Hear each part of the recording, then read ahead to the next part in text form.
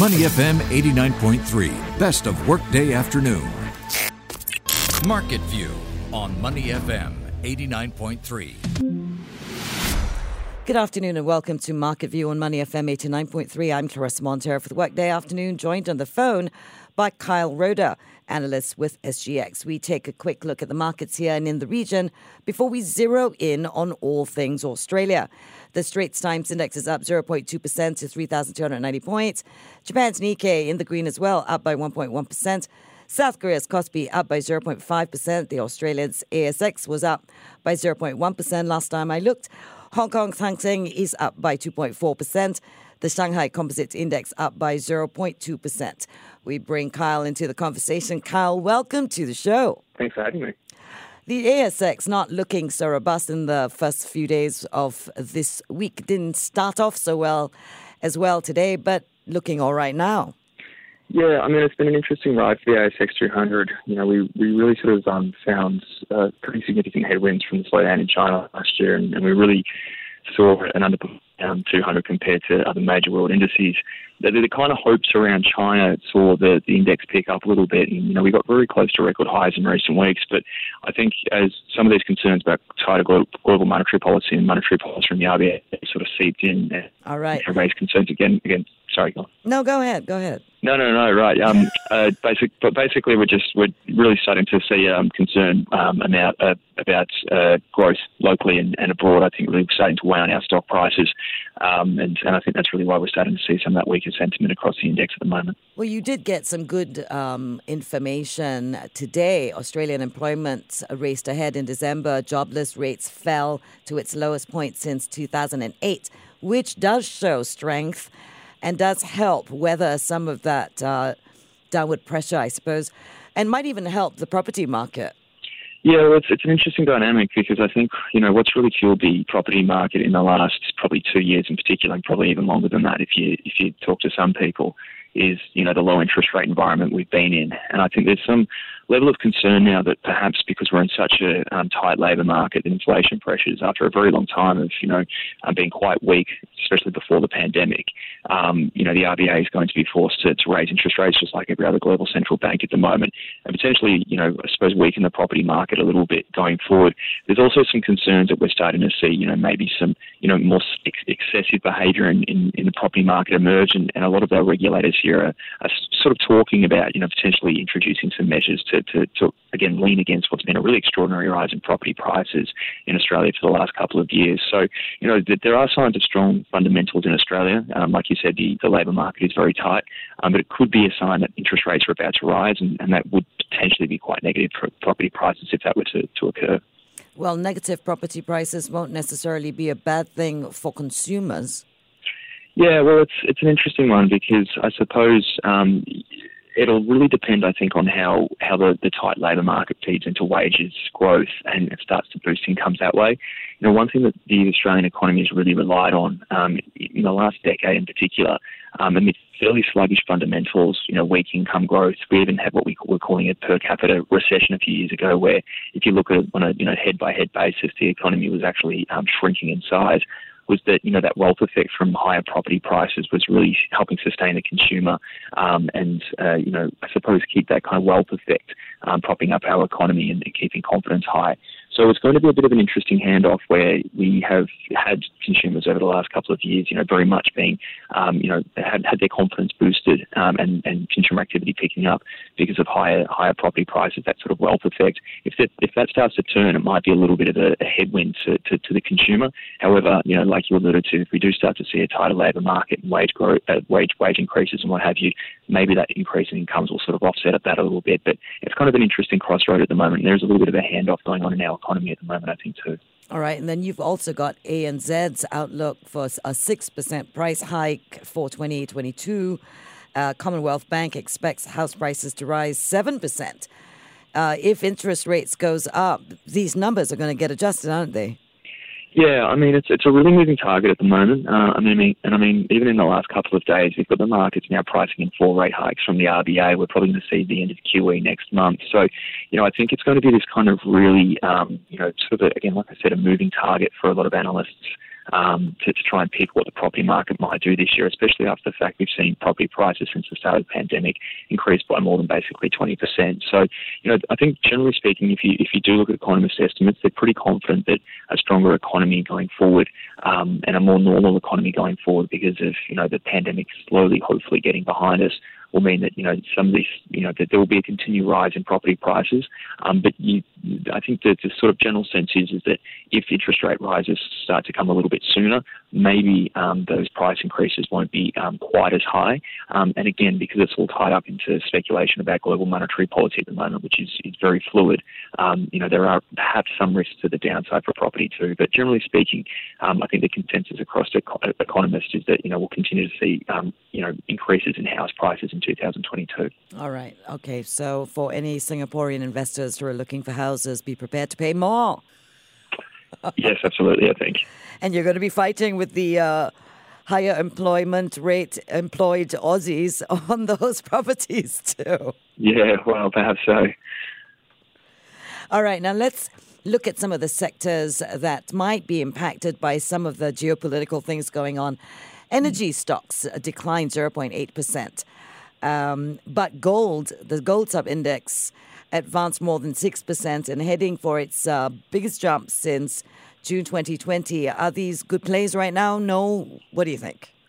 Well, the energy complex is fascinating just on the basis that, we're seeing oil prices rocket higher. And I think, in global markets, there was a kind of overestimation of how big Omicron would hit demand, and perhaps a bit of an underestimation of some of the pressures on the supply side and the risks on the supply side too, especially with the emergence of some, major geopolitical issues in the last couple of months. So we've seen the energy sector really outperform across the ASX 300 despite some notable headwinds, despite the fact that some of our obviously major energy exporters, if you look at coal and what have you, have been impacted by, obviously some tariffs and trade sanctions and what have you from China on Australian companies.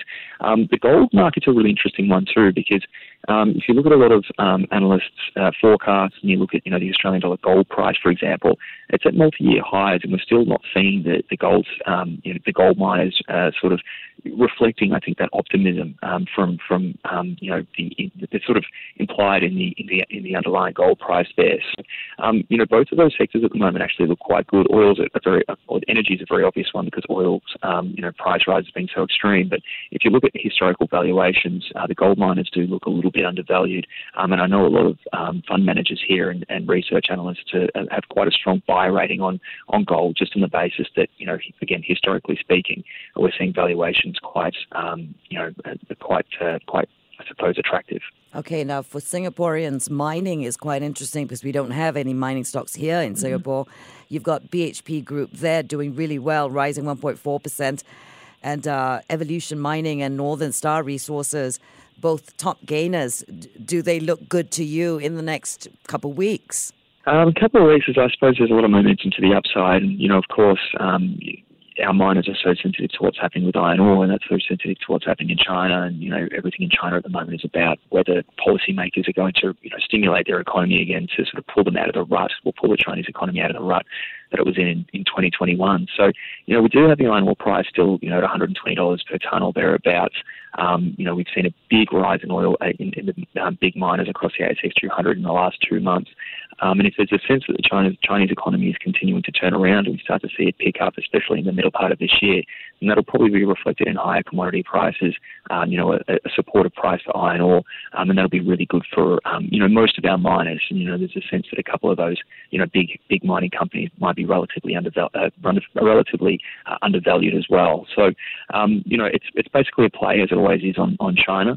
And if China's economy continues to turn around like it's expected it will do, then, that those miners, again, remain a fairly attractive proposition, I think. All right, let's talk about this relationship with China. There have been trade spats between Australia and China. Last year, China imposed restrictions on Australian lobster, beef, cotton, timber exports, placing tariffs, huge tariffs on wine, which, I like Australian wines. If the Chinese don't want them, send them to us here in Singapore. Barley, coal, copper, all of these things. Do you see any of that easing up in 2022? Well, I don't see it reversing. It might be, I suppose, put on hold, or it might, cool off a little bit. But I think the tensions remain there, and I don't think those geopolitical risks are going to disappear. I think, one thing that has been advantageous for the Australian economy is that it's been, on aggregate, a fairly small impact to us because the tariffs that have been targeted on our industries have been quite particular. And, as cunning as they are, the Chinese, I suppose, policymakers or what have you, is that they tend to try and focus on areas of our economy that have quite small but powerful constituencies, and they can tend to sort of move the political wheel a little bit, just on the basis of where those major industries sit in which key political seats that are in our federal parliament. So they try and sway public opinion by obviously hurting those parts of our economy. So really it's obviously quite a clear political issue. I don't think the tensions are going to subside anytime soon.